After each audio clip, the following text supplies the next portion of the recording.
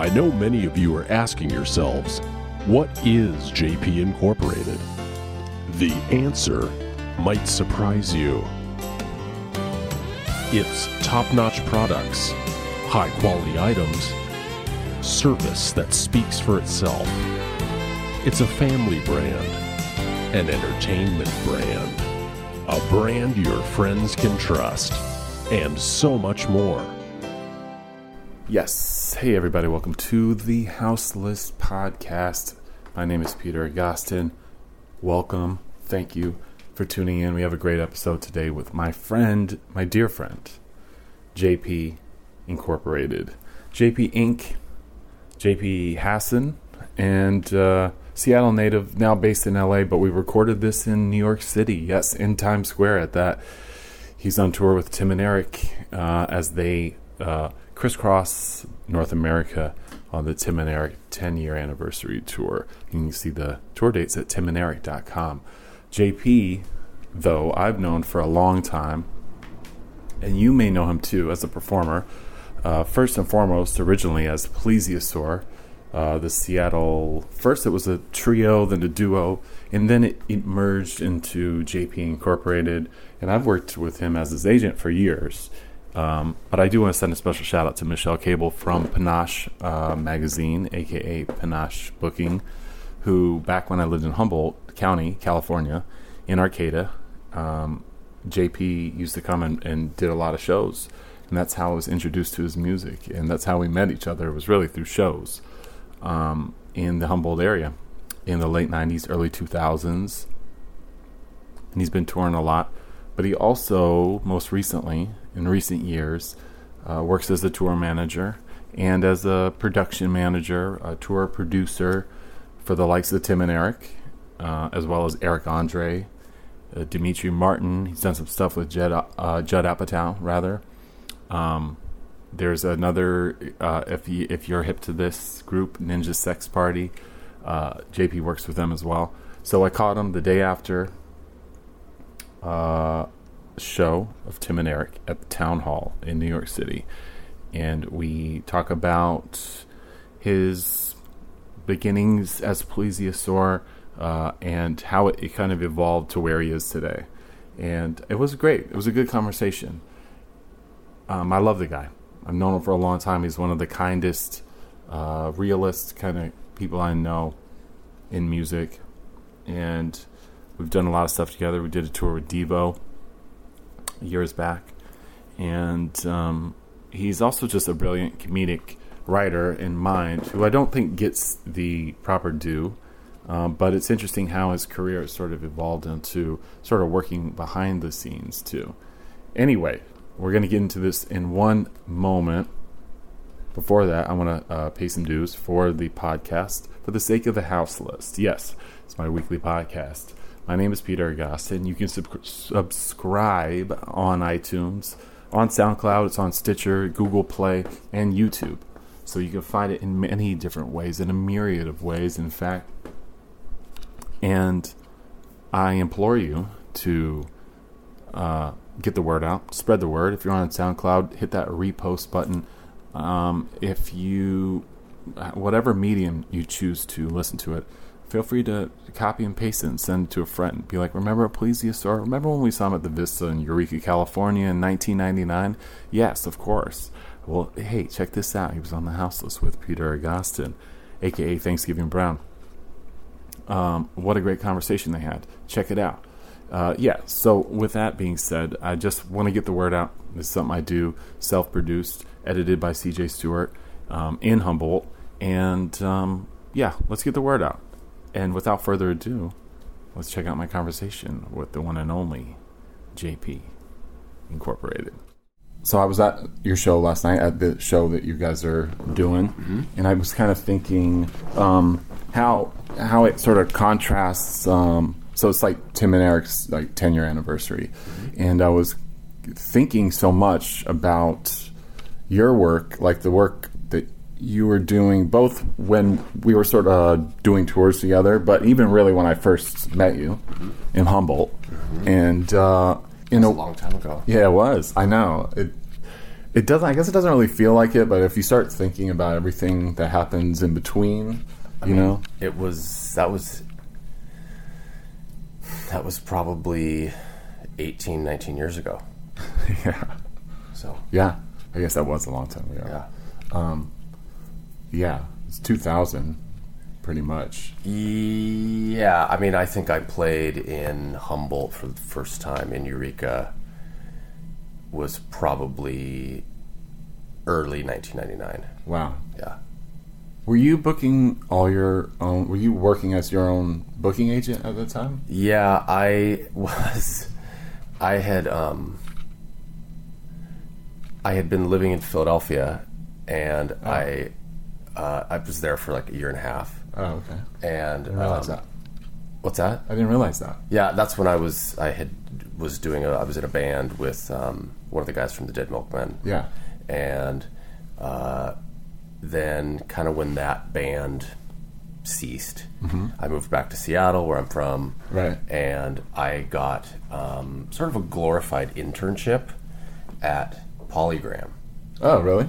And was doing kind of like concert marketing. I was like meet and greet rep for Mercury Records, Def Jam, Island.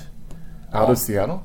For the Seattle office, for like the Northwest office. Oh, so when they were coming through the area. So any act that was coming through the area, I would be the label rep.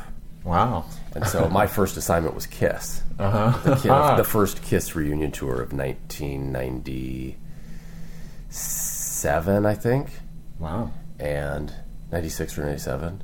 And so I was barely being paid. And so I thought that they owed it to me to allow me to I essentially would call people from the office and say I was from Mercury Records, and I would say I have this hot new act called Plesiosaur, and they need a show. And I booked myself a U.S. tour in 1997, and I mean it was a mess. It was like it was like $50 guarantees, whatever. Right. We were just having fun. And just off the landline from the office. And I was like, I had their Polestar, and I was nice, man. I just did it. Yeah. And I was cold calling people, So wait, what was the band in Philadelphia? Because had you guys been playing shows there? You obviously probably had some sort of prowess to playing. Yeah. So that story is I was obsessed with the Dead Milkmen as a kid. My friends that I grew up with in Washington State, we were all obsessed with them. And they toured through Seattle in 1991. And they were doing an on-air performance at a radio station prior to their show. And it was a radio station called The End. It was like a commercial station. The End. The End, 107.7. And it was, the DJ was this guy, Marco Collins, who wound up, he broke Nirvana and Beck and Pearl Jam and very influential guy. And he was like the Dick Clark of, sort of alternative grunge music shit. So in the early days of that station, my friends and I we would call in late at night, and he would let us play our songs over the air live. Like over the phone? Like over the phone. Wow. We were in my bedroom, and we'd play our songs. Oh, not holding up to a tape deck. No, we were playing our songs. We didn't have any recordings. That's awesome. So anyway, he thought we were these silly, dorky kids from the woods, which we were. And so anyway, long story short, the Dead Milkmen were coming through, and we knew they were going to be on Marco's show. And we went into the city, took the ferry boat, went into the city, just kept buzzing the door buzzer of the radio station. Wait, you took the boat? So what are you, living on Orcas Island or something like that? South of Orcas Island. Really? Yeah. Oh. I grew up in a little teeny town called Indianola, which is maybe 1,000 people. Cool. My brother lived on Orcas Island. Okay. For a year or two. Yeah, so it's not part of the San Juans, but it was on the Kitsap Peninsula. Cool. Interesting. So you take the ferry to downtown. We walked up to the radio station, kept buzzing the buzzer, and finally somebody they didn't ask who we were, they just buzzed us in, and we went up, and like we're knocking on the fucking door of the radio station, and they let us in, and they let us be the on-air audience for the Dead Milkmen. And so we met them and like shot the shit, and then went to the show that night. And after the show, I went up to the guitar player, Joe, and I said, and I was 15, and I was like, I wrote you guys a letter to your fan club, but I never got anything. Like, I never got a newsletter or anything. Right. And he's like, oh, whatever. He's like, I'll send you a postcard. Like, give me your address. And I didn't think I'd ever hear from him. Right. Of course. Yeah. And a week later, I get this postcard, and we became pen pals. He was pen pals with a bunch of folks like during his main touring years. Yeah. And so he sent it from the road? He sent it from the road. He sent it from like California or something. Wow. And of course I took that and just ran with it. And we were sending letters all the time back and forth. And at that time I had started making these sort of improvised musical comedy records in my garage with my friend Ben, and those were the first Plesiosaur albums. Were you calling it that? It was called Plesiosaur. Yeah. So I would send them to the band, to the Dead Milkmen, and they'd be like, "This is fucked. This is like so weird." And so over the course of some correspondence and like sort of talking about doing something together, right. They invited me, or Joe invited me out for a summer in 1994, and he and I did a record together, a duo called We're Not From Idaho. Oh, wow. And so that was between my junior and senior year of high school. That's amazing. And yeah, it was like my parents let me go. What was it? Where'd you record it? Like at his house, like cool. In their rehearsal place. It's like a 4-track style, or totally 4-track, Tascam, yeah, 488 or whatever it was, and awesome. Straight to cassette, 4-track, and it was for him. I don't know. It was probably just like something to do for a couple weeks. Yeah. For me, it was everything, Yeah. And so we did that, and it was just like a tape we made. Yeah. But it was a really fun collaboration. And then I came back, finished my last year of high school, and throughout that year, he had a side project called Touch Me Zoo with which was also another duo he had, and he wanted to expand it to be a full band. So they got a drummer. They invited me to move out there and be the bass player, and I did it. I moved out there like 2 weeks after I graduated high school. Wow. So, and we toured a little bit and did a lot of shows and opened for like some really great bands. And you came to New York, I would assume, played in New York. Mm-hmm. What were the venues? Do you remember where you played? This is what, 96 or 95? This was 95, 96. So our first show was at the Trocadero in Philadelphia. Cool. Yeah, opening for the Rentals. Wow. You remember the Rentals? Of course. Yeah. And that was awesome. It was like first show we were playing in front of 1,000 people. Right. And that was, for me, that was incredible, That is pretty incredible, considering that like you've toured a lot since then. Like, yes. So that was really the first real authentic wave of like actually doing shows where there were people. Right. So it's definitely a little different when you go back out on your own as Plesiosaur, obviously. Yeah. So then I'm, we were all really young, and the band kind of fizzled, and I moved back to Seattle and decided to do Plesiosaur in earnest, and that's when I worked at Mercury and schemed my way through booking a tour. So how long did the label job then last for? Because when you I started was there a couple years. Yeah. Oh, cool. Yeah. Yeah, amazing. So And then- I worked with Kiss and Bon Jovi and like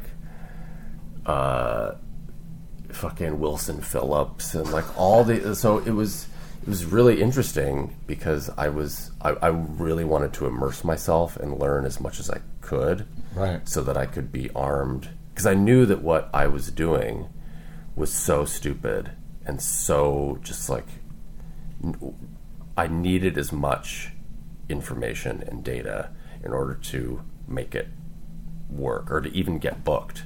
Right. You know what I mean? to apply it to your own thing, because this is Exactly. like 90s major label rock, Everything commercial was like, radio, totally.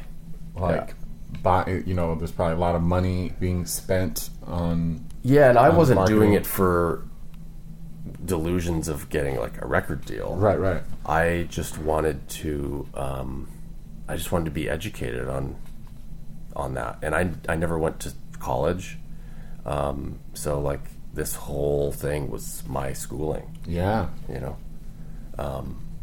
So then stepping into Plesiosaur, I mean, how do you, what was that experience going that first tour? I mean, you clearly were your own TM then. Well, I'm yeah, not I mean the mistaken. first tour was 3 people in an Acura, and we were just like driving around, Right. and there were shows, like I had friends in various places and they would Sure. come, but the first show I ever did in San Francisco, I got a show at the Hotel Utah, Right. and Remember that spot? it was like at least I got a show booked, like Yeah, it's an important first step. totally. And the deal was I got 100% of the door. It's a Okay. $5 cover. And one guy showed up. His name was Salad. I will never forget it. His name was Salad Von Bako. And he was, he learned about Plesiosaur through the Dead Milkmen, just like through message boards and stuff. Wow. And he showed up, and I got paid $5 that night. And then as we were leaving, there was a bum outside, and we gave him $5. And then we Nice. like slept in the car in like Pismo Beach or something. Yeah, that's a classic. Those were the days for sure. Yeah. Sleeping in the car. Yeah, I did some of that. And you have to. I mean, it was. Well, yeah. I mean, you have $0. We had literally $0. And this is before. I mean, you I probably had saved up. Like this is when you used to have to you have to save up in order to go on tour. Sure. You know. Yeah, you work a job and you save up, and then you go on tour, and then you go back to your job, and Totally. You know. Yeah. And it's maybe before you really had established any history with like promoters. There was and- no fan base. There was Right. like, yeah. What was the music? Because it was the first CD or the first release was the beef flavored island. The first one was it was called As Seen on TV. Oh right, Yeah. that was the that was- yellow cover. No, that was the one. It came inside of a furry, the white fur, like, and then inside the spine of the CD, it had these calcium capsules. Yeah, I don't have that Yeah, one. it was weird. Wow, It was a beautiful package. It had like vellum, and it like there was all this layering to it. you did it all too, right? Me that one, I did the art, but the sort of design layout was myself and this guy Ben. Right. Yeah. So he was that was the guy that was rolling with you for those kind of first. No, that was right. Tommy. Oh wow. Okay. So Yeah, but Tommy was in that first tour. It was me, Ben, and Tommy. Yeah. Yeah. Yeah, because that's when I first saw you. Was when I think it was just more. It was this maybe the second kind of out. Yeah, like- because that first tour was me on stage, and I just brought them as friends to like hang out. We were like, going on a road trip, and it was me on stage in an black and silver Evel Knievel jumpsuit, with a DAT machine. Really? Yeah, no screen, no visual component, nothing. Just Wow. like me singing songs With a DAT. to a DAT. That's It was pro. something It was else. like pro gear. Yeah, see, that's a great tidbit you learned from the major label Had world. XLR outs. You know? That's amazing. Yeah. Yeah, because the stage shows had already evolved a little bit by the time I saw you play. Yeah, and so then after that, my sort of group of friends had befriended this guy he was older than us. His name was Dale Travis, and he did. He's like a mad scientist, artist guy, and he did some stuff at Bumbershoot in Seattle called Dr. Electric's House of Shock. Okay. And he built Tesla coils. Oh, wow, okay. And he built all the stuff for like Manor Astroman, and Cool. and we like became obsessed with this guy and sort of tracked him down, and we used to hang out in his laboratory all the time, which was down the street, and he really loved the concept of how stupid Plesiosaur was and how it was just like essentially just like gibberish. Right. And it was really his idea to have 2 big screens and have overhead projectors. Really? Yeah. Okay. And it was like a suggestion in passing. Right. But I have to give him credit for it, because like I wouldn't have thought of it, I don't think. And so we were showing like film strips and totally unrelated images. Oh, okay. And then slowly I started designing like actual pieces of art to correspond with what I was saying, because like, fuck, wouldn't that be helpful, right? Yeah, I mean, yeah. Because otherwise it could be a little confusing with It was other so stuff. confusing. I don't know why anybody would like stay in the room while this thing was happening. Right. It was so weird. Yeah, because I mean, again, like that's what really got me when I first saw it in Humboldt. It was you had the overhead projectors and and like the gels, or the silhouettes, and it's like it wasn't. I don't know what you would call it. I mean, it was close to what like a puppet show would kind of be like, but there was like a slideshow, Yeah, a puppet slideshow. show. It was art, but it was like modular and right. morphing live, and you could use the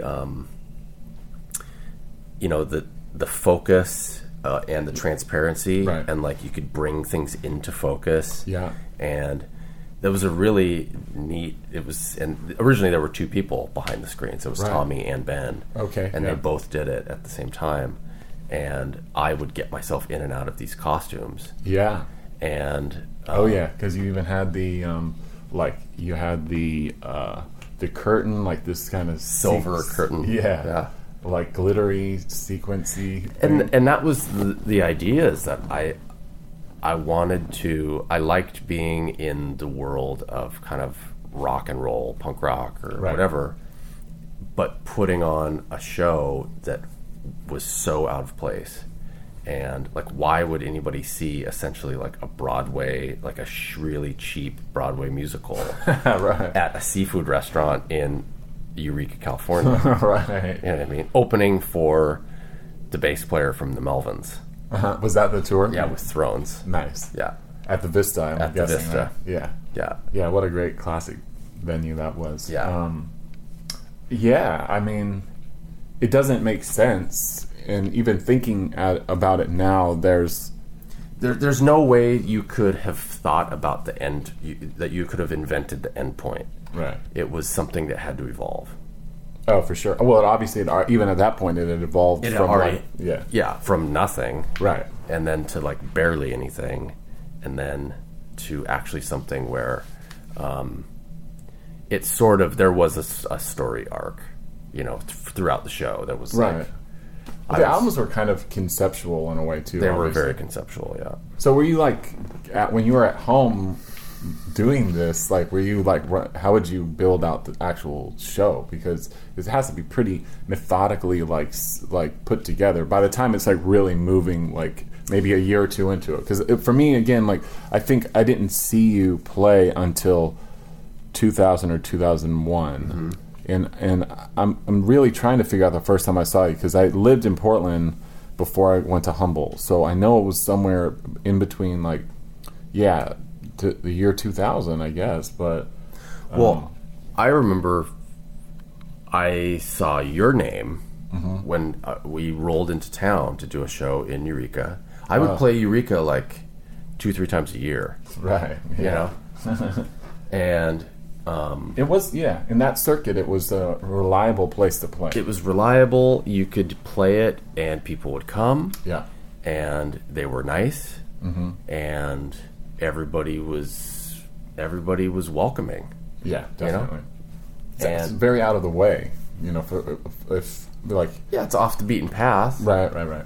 but it made sense. I mean, I lived in the Northwest, so if Yeah. I wanted to play in San Francisco or L.A. or whatever, like, why not take an extra day and play in Eureka? Right. So, Sure. some bands did like Chico and Sacramento. Yeah.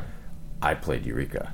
Yeah, it's either you go off the 5 or the 101. Yeah. And I mean there was a scene that was really thriving, I think, around that period of time, especially for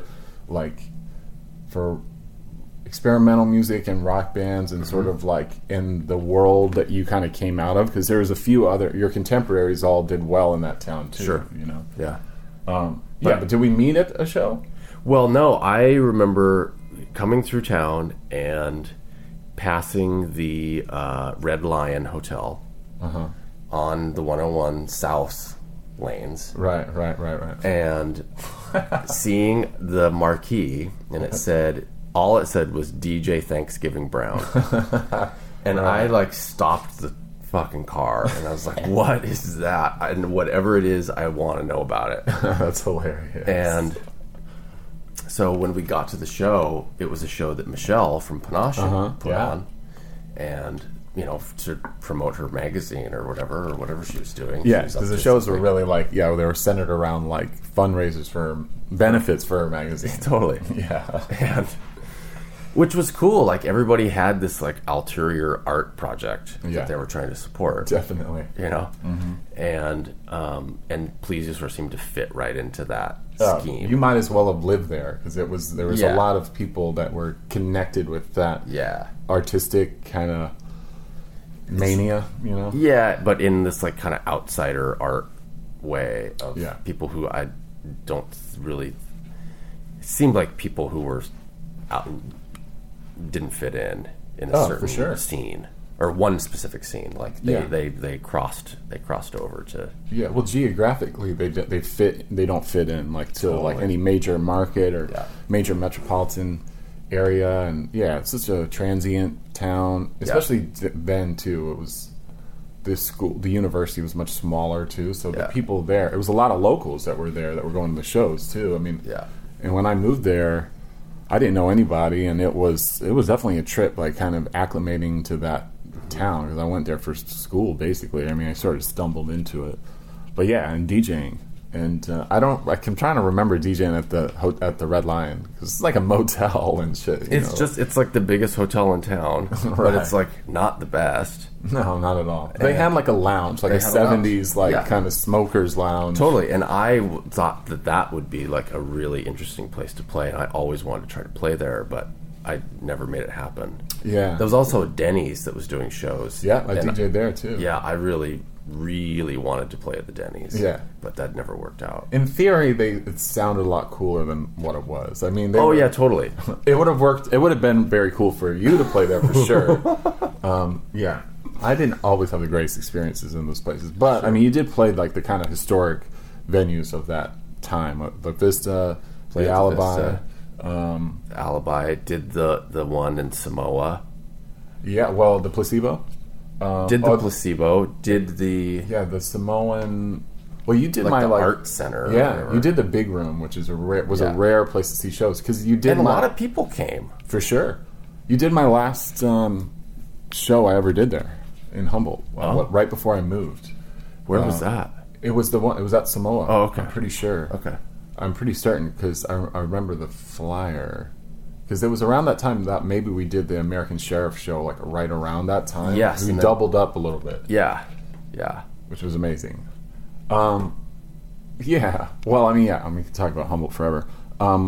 But yeah, I'm just love to talk a little bit more about that. Yeah, about that time for Plesiosaur too, because it was so unusual, but it did like sort of fit into a kind of like a scene that was developing, and like with sort of out there comedy stuff. I mean, that's such like a kind of blasé way to like frame it in a way, but it was early for that kind of thing, right? And so I think that's why there was a lot of people who hated it. Oh, a lot of for sure. people who were like really resistant. Yeah, they were antagonized by like how zany it was, Yeah. and how nonsensical it was, and yeah. I mean, it's the same with like Neil Hamburger. I mean, Neil Hamburger started around that time too, as like and his thing has evolved incredibly since like the prank call thing, you know. But it was I found a lot of camaraderie in I was a big fan of Neil's records, his first two records, and I had this habit of tracking people down, and kind of like how I was so proactive with Joe from the Milkmen, right, and the first guy I really tracked down was Buckethead. Oh shit! Right. He was the kind of like he was very reclusive. Yep. Very elusive. Yes. And hard. Nobody knew who he was. But also such an interesting kind of facet of that sort of scene of like outsider of art, metal concept. Totally. You know, and I loved his record. Somebody made a compilation tape for me, and it put some songs on there, and I was just obsessed with this one album he did for Sony Japan, and it was so crazy. Do you remember what it was called? I think it was called Giant Robot, but he also did like 4 albums called Giant Robot, so it's kind of hard to figure out. But Buckethead. Wow. So I called for about 2 years. I found out who his attorney was. Okay. It was this guy Stan Diamond in L.A. Of course. Like, it was such a classic L.A. like lawyer name, Stan Diamond. Oh yeah. And I called Stan Diamond's office once a month. I was like, here's who I am. I'm looking for Buckethead. 2 years later, it was like 8:30 in the morning. Phone rings. I wake up, and they're like, oh, hey, is JP there? This is Buckethead. And I thought it was a friend, like, pranking me. Sure. Right? And he finally called me back. And he's like, I finally put 2 and 2 together. Somebody had put some of my songs on a mix for him. Oh, wow. And he's like, I've heard that you do a crazy thing. And I was like, we need to do some shows together. And he hadn't really done any shows yet. Oh, wow, really? And so he had done some. He was in that band Praxis also, with Bill Laswell and stuff with Bernie Worrell. Which is kind of a different ilk in a way, right? Yeah, that was more like weird prog noise metal kind of thing. Right. But the Buckethead entity itself was like, to me, it was like an art piece. Well, yeah, he had a KFC bucket on his head. You know, yeah, but his first shows were like solo. It was him with the DAT machine playing guitar. Really? And so I was like, we need to do this tour of like 2 one-man shows, and it'll be real lean and mean, and we're going to have a great time. Yeah. And so I booked it. I booked us a West Coast tour, and it was like kind of shitty. Did people came. People were familiar with him? Oh yeah, people came. Yeah. Like, I mean, we were getting maybe 300 people a night. Not bad. And we played Seattle, Portland, San Francisco, LA. Cool. And then we did some more extensive touring throughout the years. But and then Neil Hamburger was the next one that I tracked down. I found him in Australia. Oh, wow. Yeah. How'd you find his music?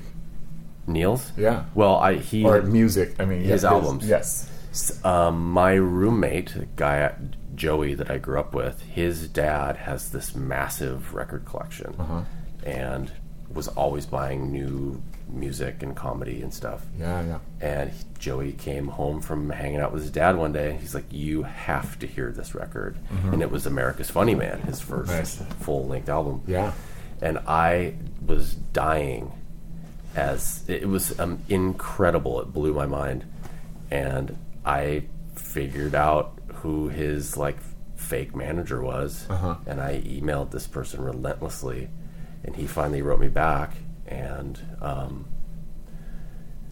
I was like, "You should do shows." And he's like, "Okay." Was he just a recording? He was just recording. He was just recording, and I think he had done a couple shows in Australia. Well, he comes out of bands though too, right? I mean, he was a musician. Oh yeah, he was in like crazy San Francisco scene. He was in a band, the Zip Code Rapists. He did stuff with. He used to tour manage for Mr. Bungle. Oh, amazing! He was another great Humboldt connection. Totally. Yeah. And Meat Puppets, like that whole thing. He toured with them for years. Yeah, amazing. And so our first show together was in, I think, 2000 in Bellingham. Nice. And in like the most disgusting place you've ever seen. Perfect. And I remember I was really nervous to do a show with him. And I remember there were like maybe 50 people there. Right. And I remember I was just like locked on him in the audience.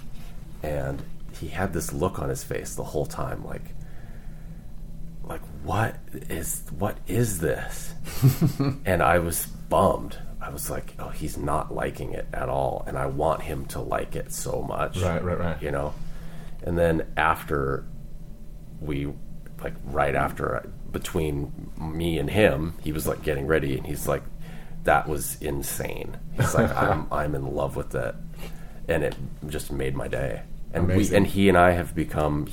I would consider him to be like a family member now. Yeah, you guys are super close. Super close. You've done countless tours together. He and I have done. I mean, I would say maybe 200-300 shows together. That's amazing. So, I'm such a fan of his performance. I mean, I feel like every time I see him, it's like almost like the first time all over again, and just he's so. I respect him because, I mean, for many reasons, but he's constantly doing new material. Yeah, which is about dated things. Yeah, which is amazing. But he also he peppers in his old stuff too. Yeah. But he packages it in a different way. Right. Every time, and his easements in and out of the material from new to old or concept to concept is like really interesting to me. Yeah, that's a great way to frame that too. Yeah, because some of those bits he's been doing for a while. Yeah, Red Hot Chili Peppers, Courtney Love, and they're never get old. Yeah, they're just I mean, the topical, Whitney Houston. Yeah. Well, it's and just I have so much respect for anyone that can disengage from the crowd or antagonize an audience and be totally like impervious to it whatsoever. Like there's a great art in that too. And I mean, you guys, it's interesting because of what having just seen the Tim and Eric's show last night and how that they obviously play. They've obviously like influenced a lot of younger comedians, I guess, if you will, and sketch writers and stuff like that. But they're part of that lineage too, without a doubt. That you guys were. I mean, coming from regionally from different places, but I always feel like with Tim and I had some overlap. We never knew each other, but when I left Philadelphia, he's from that area. Oh, that's right. We deduced that he took over my job at this like shitty college recruitment video distribution center. Really? When I moved back to Seattle, he took my job. Huh. And we figured that out at dinner like 10 years later. Wow. And so okay. I always feel like we would have been friends if we grew up together. We were all cut from the same cloth, like for sure. You know what I mean? Absolutely. So, and to me, that's why I get compared to them a lot. And I mean, I doubt that they get compared to me because they're far more well known than I am. You know what I mean? Yeah, but the medium is like, as far as the performance goes and the way, it's all right there. Yeah, I mean, short form, parody, video, and music, like engaged into one another. It's exactly the same genre. Totally. You know. Yeah. I think that's why, like, because I was familiar with your work, you know, well before theirs, and really because it sort of predates the internet, because it's really comes from that touring, that punk, DIY, very West Coast style of like touring. So in like with Plesiosaur and Neil Hamburger, and then like Wesley Willis and Grand Buffet, and but then there's like stuff like the more experimental shit. I mean, even like a Buckethead is such a great like facet of that. Just outsider, non-traditional, but touring in shitty rock dive bars and stuff like that. And we weren't necessarily doing it because we wanted to. Sure, you know, I get that. We all would have been playing like beautiful jewel box theaters if we could. Right. But it's just what we knew. Yeah, and what we had access to. Yeah, it's access is everything too. I mean, the fact that you can pull off like the slide projector with like a curtain and like countless costume changes like in a 45-minute set in like 150 capacity like dive bar, and then pack it all in a minivan and move on. Yeah, you know, for relatively low cost. For sure. Yeah. Yeah, and like sleep on people's couches and floors and shit. Totally. Yeah. So I mean, it's in that same world. I mean, that's why I think it's so fascinating too, because those watching, since it's a retrospective of what Tim and Eric are doing too, watching those old sketches, which there is some crossover from what you guys what when you were touring, especially as Plesiosaur turns into like JP Incorporated too. It's it's all the same to me, because too musically and conceptually there's a lot of similarities, like as far as like where the gags are at, I guess, you know, in a way, for lack of a better word. And I'm trying to find an interesting bridge into that too, because I guess really how does the Plesiosaur thing turn into JP Incorporated? Because that's really, we have like a second chapter of us knowing each other too, because we started really working on booking shows together. Yeah. So I was touring so much as Plesiosaur. Yeah. I was touring, opening for much bigger bands. Right. And that was always the thing, was that people, it wasn't very popular, but the right people liked it. Right. And wanted a crazy opening act. Right. And I was cheap.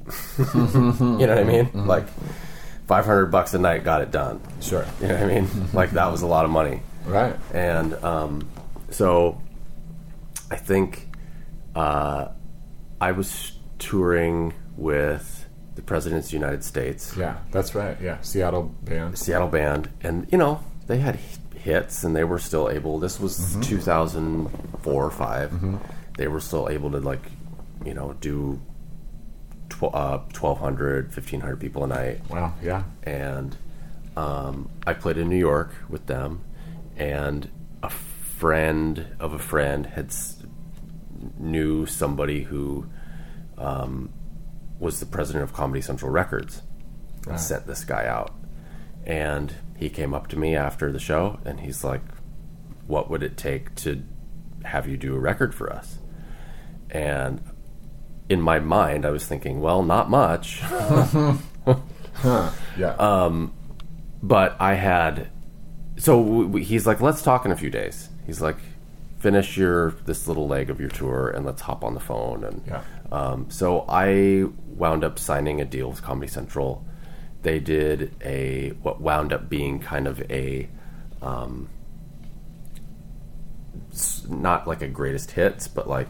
It was a lot like all the old songs for Plesiosaur. Right. I re-recorded them. There was a DVD with it. Yeah. I made a cartoon, and I regret that I did it that way. Really? Why is that? Because the presentation of it, or it wasn't ready to be released, and I didn't know any better. Right. And I rushed it, and it still bothers me. You know. Why? So- Because the opportunity was there, and you wanted to take advantage of it, right? Or, Yep. Yeah. Yep. And I think I tried to do too much in too little time, and it was a very ambitious project. I mean, we did a 30-minute fully animated cartoon Right. with like 12 music videos that were all woven together, and then I had to redo all these songs. Yeah, that's a lot. And the animators were like fucking amazing, overworked. It was all the guys who did C-Lab 2021 Yeah. and now Archer. Oh, amazing. And I paid them barely anything. I mean, there was no money, but they were all like the nicest people. Like, I am eternally grateful for their work. Yeah. I'm sure they're still sleeping it off because like it was such a grind. Right. But like we had to cut some corners and like whatever. And it was a learning experience to like really it was a hard lesson to learn Yeah. with what I thought were big stakes. You know what I mean? Right. Like, it was essentially my big major label effort. Yeah, because before that, it was these kind of totally small. I labels. I was essentially self-releasing Sure. them. Because Imputer, that was just you, right? No, it was two other guys from California, and they were doing like weird electronic music, Right. but they had distribution, and they're like, do whatever you want, we'll distribute it, Right. put our logo on there.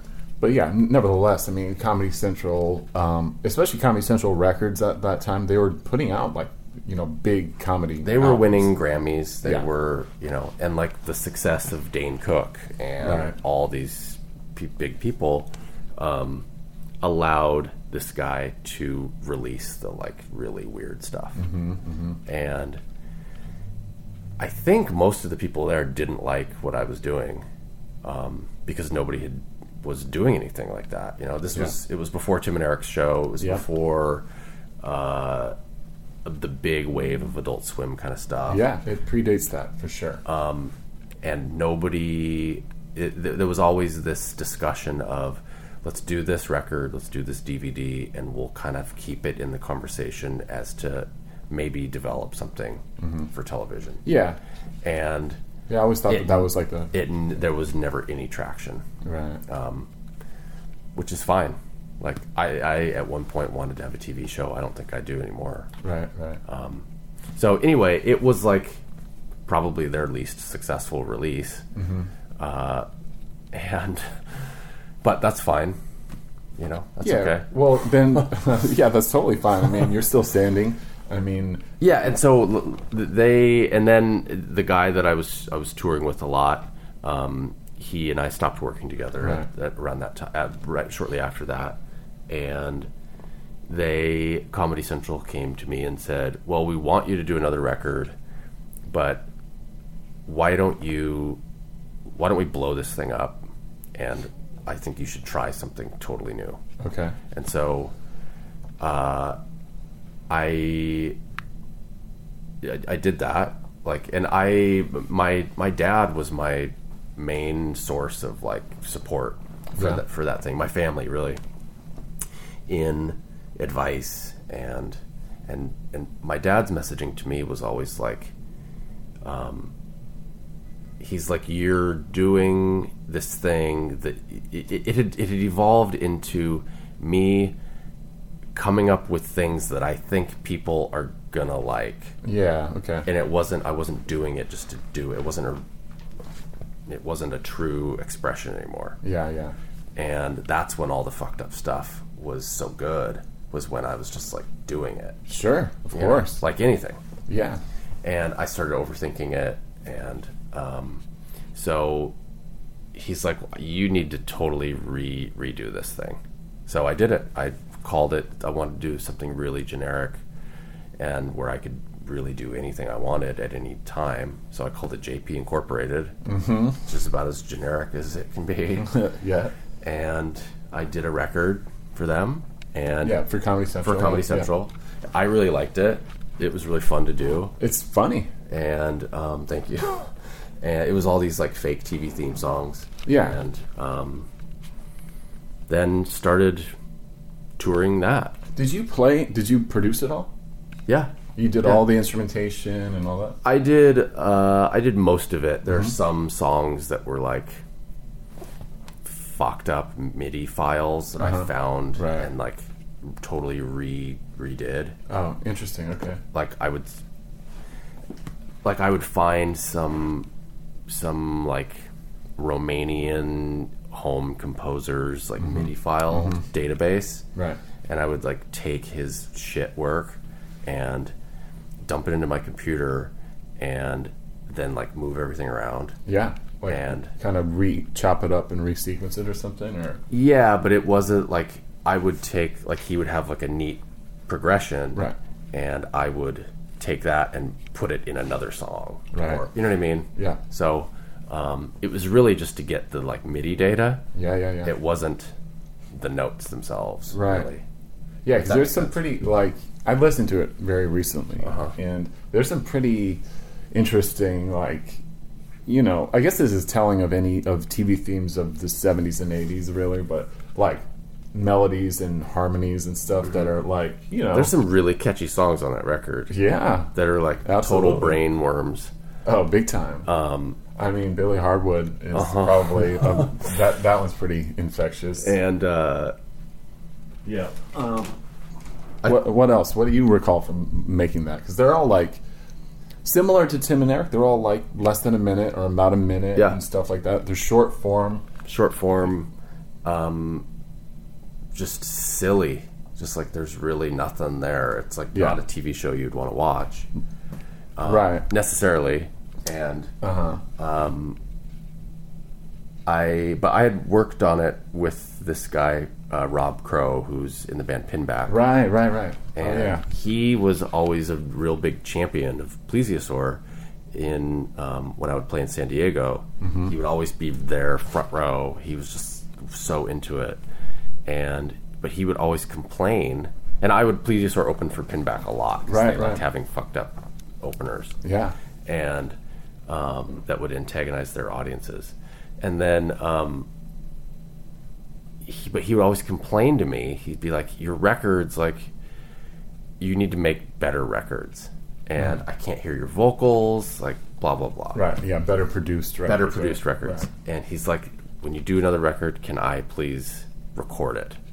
At least be the producer of the vocal sessions." And so I went down to his house, and we did like 2 weeks, and it was spread out over the course of a little while, and it was night and day.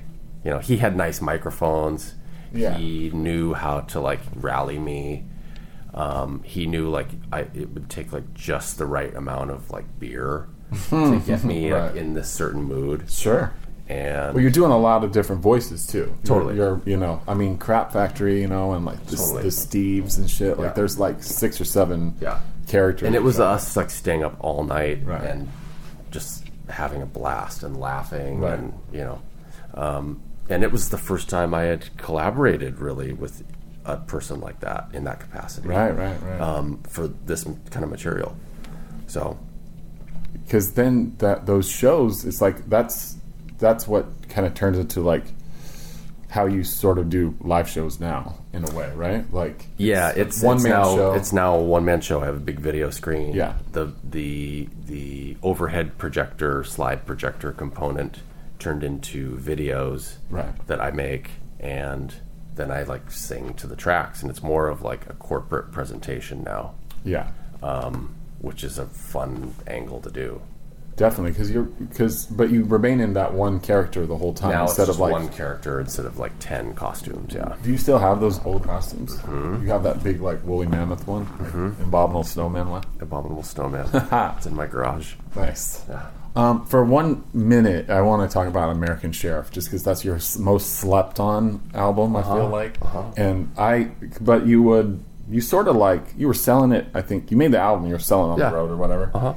But so the concept is what it's like, just basically like like from the perspective of like a highway, like a small town sheriff or something like that. Like, well, it was me and this guy Darren.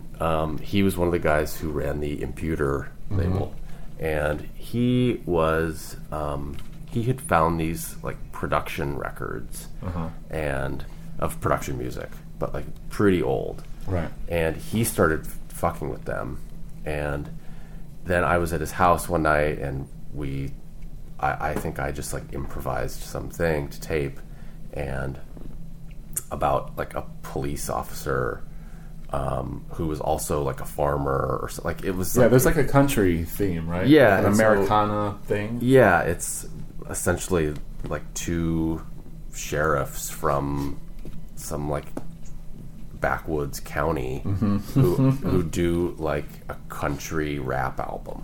Yes. You know, but all the songs are about, you know, police work and farming and animals and things like that. It's like a very American record. You know? Yeah, it's really silly. Yeah. But there was a video for it too, right? Or no, we never did a video. No. But the album was released on a piece of wood. It was like a plank of like plywood, and then we had these like little silicone nubs, and then the CD like sat on that. Oh hell yeah! I think I remember that. Yeah, because it's like the two eagle head sheriffs with like their sheriff hats and shit. Yeah, and we did a few shows. Yeah, no, we did one at the Alibi. I DJ for you. Yeah, which was a very memorable experience. So then, are you doing? I mean, I know you're busy now, but are you doing music stuff at all? I mean, are you doing JP Inc. material? Some, yeah. I mean, like I've done some shows this year. I did a tour with Neil Hamburger a couple months ago, and do you record? Not as much anymore. No. I mean, the stuff that I'm doing now has turned into a lot more just visual art. Yeah. And I've been working on a book for about a year and a half, 2 years. Can you talk about it? Yeah, it's really just it's kind of like it's a coffee table book. It's an art book, but it's sort of the corporate prospectus for this fictional corporation of JP Incorporated, and it's all the products and services, and it's like a catalog. Nice. It's really strange, but it's for me, it's really fun. So yeah, it's like because I'm touring so much with other people producing their shows. Yeah, that when I'm home, being home is like my vacation, and this is a very zen way for me to sort of create things. And I'm kind of burnt on making music. So it's like pictures of like parking lots and like complexes and like cubicles. There's some of that. It's mostly like package design for fictional products, right? Or kind of advertisements for generic services, right? And some of it's tied together. Some of it reflects old, even like plesiosaur era stuff, like No Problemo. Yeah. Well, the songs were very product driven. Everything's like a commercial for something. It's like trying to sell something. Yeah. So did you watch a lot of TV? What were like as a kid? Yeah, I mean obviously, right? I mean every song is like about TV.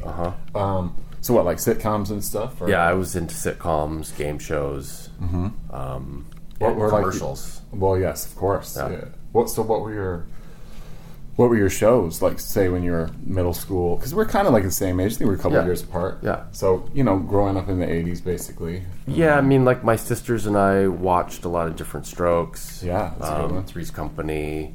Those are good themes. Both of those. Great themes. Silver Spoons. Yeah, Ricky Schroeder. Schroeder. And then as I got a little older, I was way into the Golden Girls. Yeah. as like a young high schooler, or I remember like Friday night it was like Golden Girls followed by Empty Nest, Empty Nest, yeah. you know, Right. starring Joey Suzu, and And then what was the there's another one that was like right around that block of time about like the single ex-husband or the widower. Dear John, Yeah, Dear John. yeah, with Judd Hirsch, Yeah, yeah, love that one. That was a great show. So what is this I mean, all? it wasn't great, but it was like I watched it. Yeah, definitely. I mean, it was probably just maybe a couple seasons, or maybe it was on for. It was like 2 seasons, Right. Yeah, So this is like all like NBC, ABC. just the basics. Yeah. Yeah, but I grew up with cable too, so Right. Oh, so did you have HBO back then? we had HBO. Wow, And that's so big. like my friends would come watch HBO on Yeah. the weekends at my house. You know, What was this? I love this HBO show. I can't always try to. I always forget rather the title, but it's set in New York. It was like a TV writer in New York. It was an early HBO half an hour comedy. late at night. It was that wasn't the name of it, but yeah, No, but it was like it had like late at it night. had like adult themes. Dream On. Yes, that's what it was. Yeah, love my that. friend Paul used to come over. We would watch Dream On because you could see boobs. Right? Yeah, it's funny. It was a comedy that like they kind of worked in some sex. There was like, some sex stuff. Yeah, Yeah. yeah, and like that was a great opening theme with the kid in front of the TV. totally. Yeah, I love that show. I'd love to be able to see that again. Yeah, watch it that. probably wouldn't hold up, but No, not at all. I mean, it's like 1990 or something like that. Yeah, And I something think like that. Early 90s. yeah. Yeah. I mean, I watched so much TV growing up too. It's like your siblings are older than you. Yeah. Yeah, I have 2 older sisters. Yeah. Yeah, it was the same for me. I mean, my brother's 8 years older than me, so he was already kind of out, and then so I just spent a lot of time watching TV. I watched a lot of Unsolved Mysteries. I love that show. I like that show too. It's like they kind of re-released the first like 4 seasons or something, the early Robert Stack years, and like of course the theme is like impenetrable, like Yeah. how effective it is. So good. Oh yeah, it's terrifying. Yeah. And but the first like season or 2, they're like reenacting the things with like the actual people, like and I think it's shot on 16 too. It's pretty like chilling stuff because they're like people that have like family members murdered and they're like reenacting the scenes. But it together. seemed like it was the first time anybody was doing something like that. Oh yeah, I mean, as far as I know, I can remember like a was shocking. reenactment kind of, oh yeah, where they were talking about what you thought were real life incidences. oh for sure. Yeah,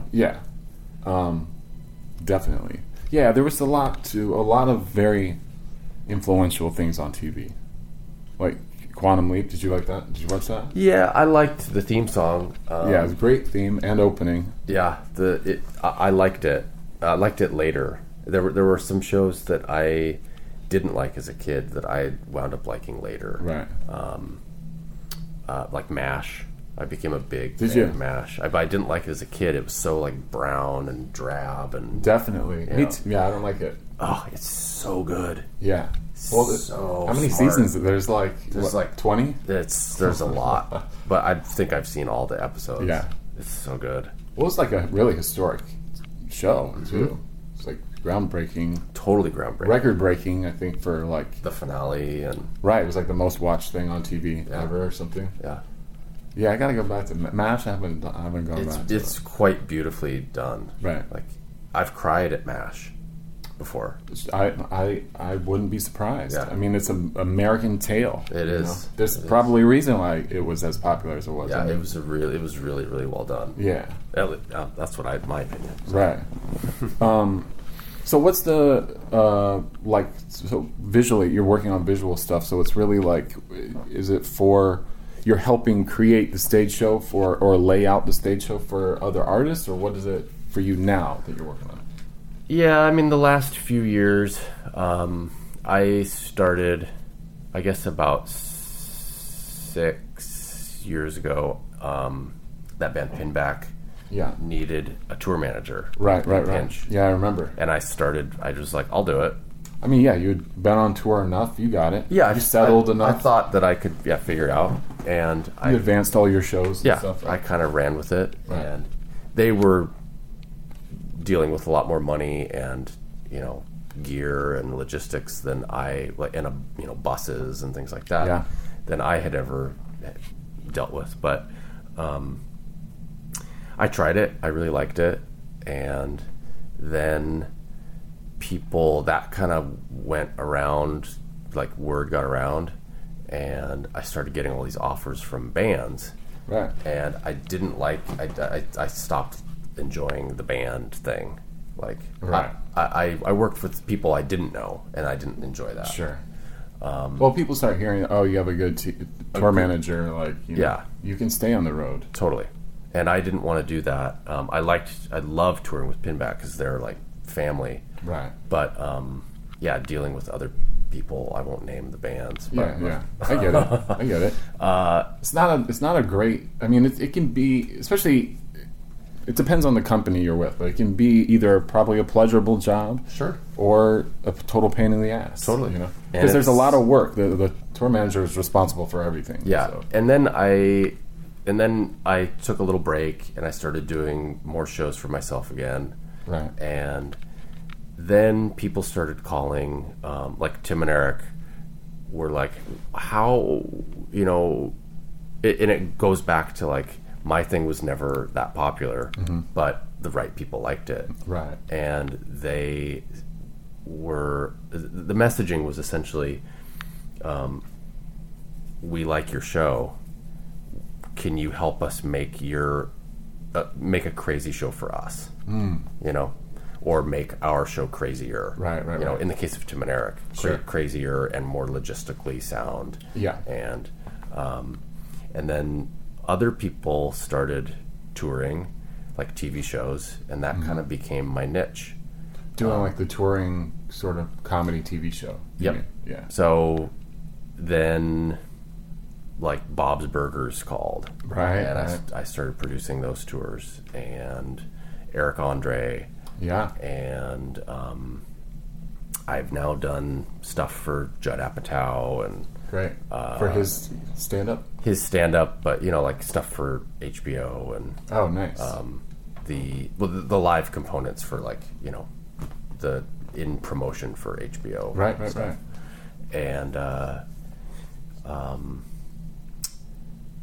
And it's good. I mean, I have a lot of creative input, and I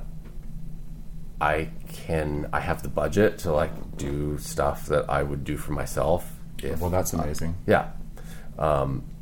If I had the audience, I would do it for, but... Are you applying some of those like original concepts to what you're doing now? Sure. I mean, watching last night's show, I mean, there's the screen is a big part of the show. There's a lot of costume changes. Those guys have been doing that their whole time. Right. And they know what they are doing. Yeah. And they don't need me to tell them like, hey, why don't we have a screen and show content? Right. Well, some people do need that. Sure. That kind of suggestion. Yeah. Yeah. My working relationship with Tim and Eric is, they really know what they want and what they're doing. And I think as a performer, and then I can give them input as to what works and what maybe doesn't. And they either accept my input or not. Right. How much do you and Doug do work together? Because he's obviously controlling a lot on stage too, right? Yeah, Doug is controlling all the cues. Yeah. And then I'm directing from off stage. I do all the lighting cues and direct the stage. Yeah. And then I play. Previous tours, I've played more characters. You have one though. Show. Well, I mean, I come out.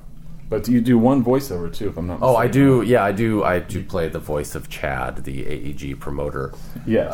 Which for you heard my voice. Well, absolutely. Yeah. I caught it right away. Yeah. And I told Laura, yeah, that's JP. But I mean, for someone that works, and I'm also playing keyboards off stage. Are you? Oh, okay, nice. During the band segment. Yeah. But for Chad, the AEG like promoter or talent buyer or whomever, whatever's role, one, like the image that correlates with that is absolutely hilarious and spot on. Totally. But for someone that works in that world, it's very fulfilling to see someone like that be kind of like, put on. He's called out. Yeah, big time. Yeah. I think it's hilarious, and that's who the promoter of the show is. Totally. Yeah. And that's for the whole tour. If I'm not, is that for the? Yeah. So every night you guys have that going. We do that every night. I love it. Yeah. And we've done that. We did that 3 years ago. We had Chad from AEG, and then we did a Live Nation tour in Australia, and we had Chad from Live Nation. Ha. Right. So I'm the voice of Chad. Yeah, it's good. It's spot on, and you're kind. It's like you're not like you could completely destroy it. He's a cool guy. Like he's got his Bluetooth headset, and he's like wearing a suit and Brooks Brothers, and he's ready to roll. I mean, I'm sure he's got like a VIP section backstage, all roped off with his name on a piece of paper. Rope. Yeah, long before he arrives. Yeah, totally. Yeah, all access, prime seating. Oh, definitely. Yeah, better fucking have that ready. When he gets there, or there's hell to pay. Exactly.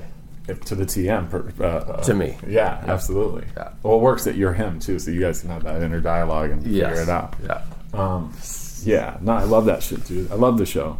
And just to see that that there is, your involvement is in this sort of, tertiary way, in a way that's like, it's extra fulfilling for me, because I know, like, the history of all that stuff, and it's dope. I mean, I'd love to know a little bit about the other ones too, because I mean, the Eric Andre has like a completely different kind of live show. It's just more like him running madly around on stage. Right? It's pretty chaotic, or it's seemingly chaotic. Yeah, it's really controlled chaos. Yeah. I'm essentially doing the role of like a Doug person, with doing all video, audio, offstage characters, and then running and lighting cues, managing the stage. Is there a lot of stuff going on? There's a lot going on. I've never had a chance to see him play. But he destroys his set 3 times during the course of like an hour. Right. And so we have to travel with 3 disposable talk show sets. But I mean, if you're doing a succession of consecutive shows, I mean, what do you travel with 24 of them, or like? Yeah, you ship pallets of fake desks. Nice. Yeah, that's fun. Do you set those up? Well, I don't. I have an assistant who builds them. Oh, good. Yeah. Yeah, because but that again, it's usually like a party of 4 or 5. With that's like the same amount of people as with 4 people. Yeah. Yeah. Yeah. But when I first started working with Eric, it was, really all these guys, like Bob's Burgers had done a tour that Fox produced. Yeah. Eric Andre did, I think, 1 or 2 tours that Adult Swim produced. Mm-hmm. And these were like 12 to 15 person crews, and nobody's really doing anything. And it was barely happening, Right. And it was like more of a mess. And from what I hear. Yeah. Yeah, I can see that. There's too many people, too many cooks in the kitchen. Too many cooks, and like nobody wants to take responsibility for anything. Right. And I remember the first show I did with Eric Andre it was in Canada, and he walked into the venue to like sound check, and he's like, "I can't believe that it's set up and it looks amazing, and there's 2 of you." Right. And he called the agent, and like he's like, "This is it." He's like, "This is fantastic." He's nice. like, "Thank you for finding this producer." That's amazing. So right. I mean, it's not that different from just the punk rock style of doing shows. You just got to do it. You got to show up. You got to like set your shit up.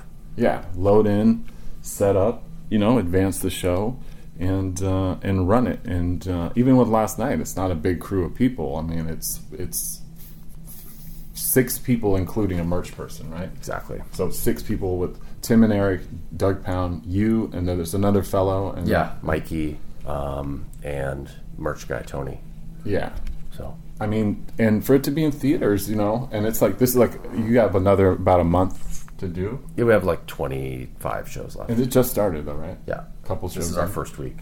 Yeah, that's amazing. So how does it feel for you? It's all right. Yeah. Yeah. It's starting up good. No, like the shows have been fantastic. Yes. Everybody's fun to be around. Yeah. And I always feel very triumphant leaving New York City. Oh yeah, I understand that feeling. I love being here, but I also it's hard when you have responsibility. Yeah. And you have like a big van or a bus or a fucking semi to deal with in Midtown Manhattan. Are you guys in a bus for this? No, we're in a Sprinter Right. So and flying around. yeah, so that has its own set of challenges Yeah. too. You know, a bus, you'd be parked out in New Jersey somewhere, and someone would come and get you or whatever. Yep. Here, it's like, yeah, and you're driving. Yeah, Yeah. yeah. Yeah, that's So That's tricky. It's a lot, but it's once you get the van parked and we're here for 3 days, yeah. like I can kind of settle in.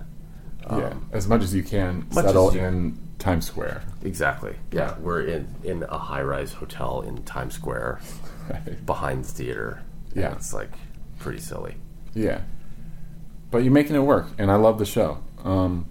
It was awesome. I'm glad. Yeah, yeah. No, I know a lot of hard work went into it.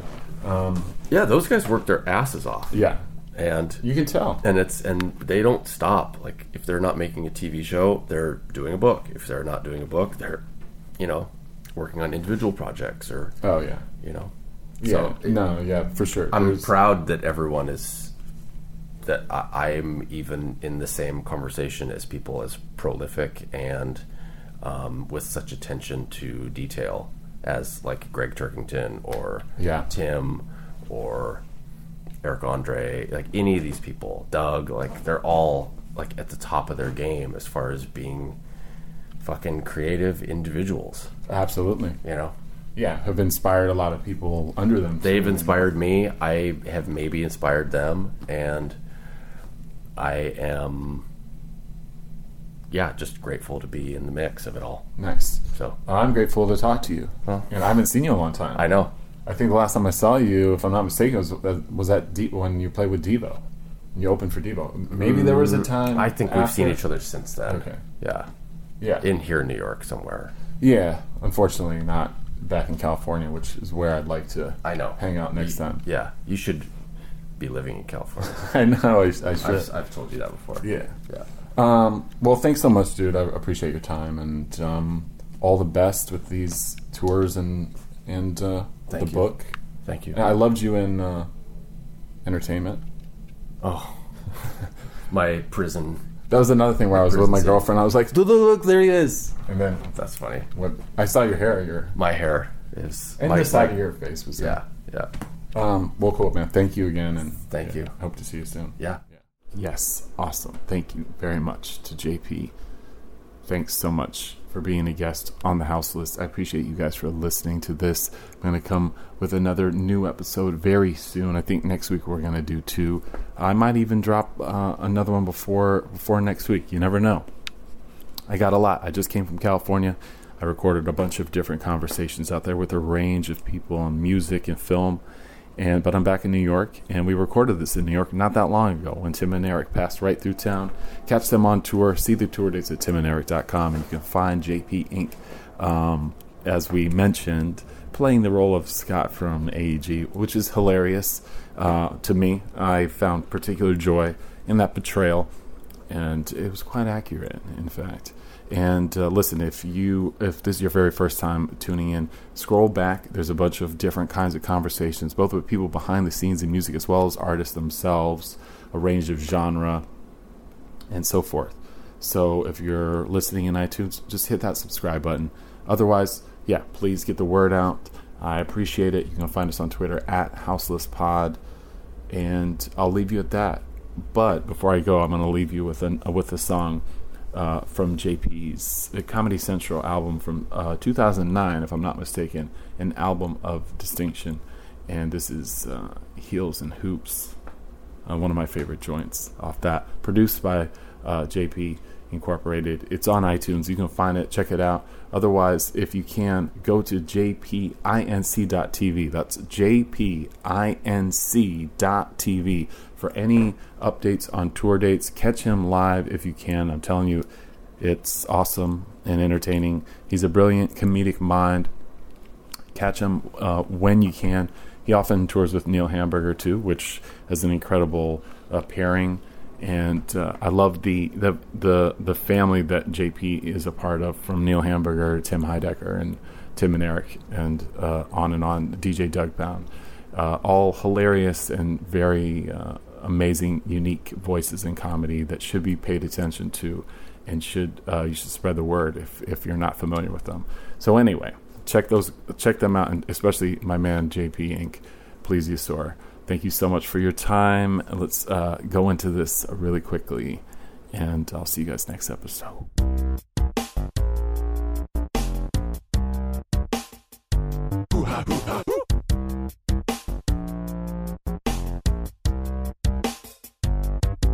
She drives a sexy pink convertible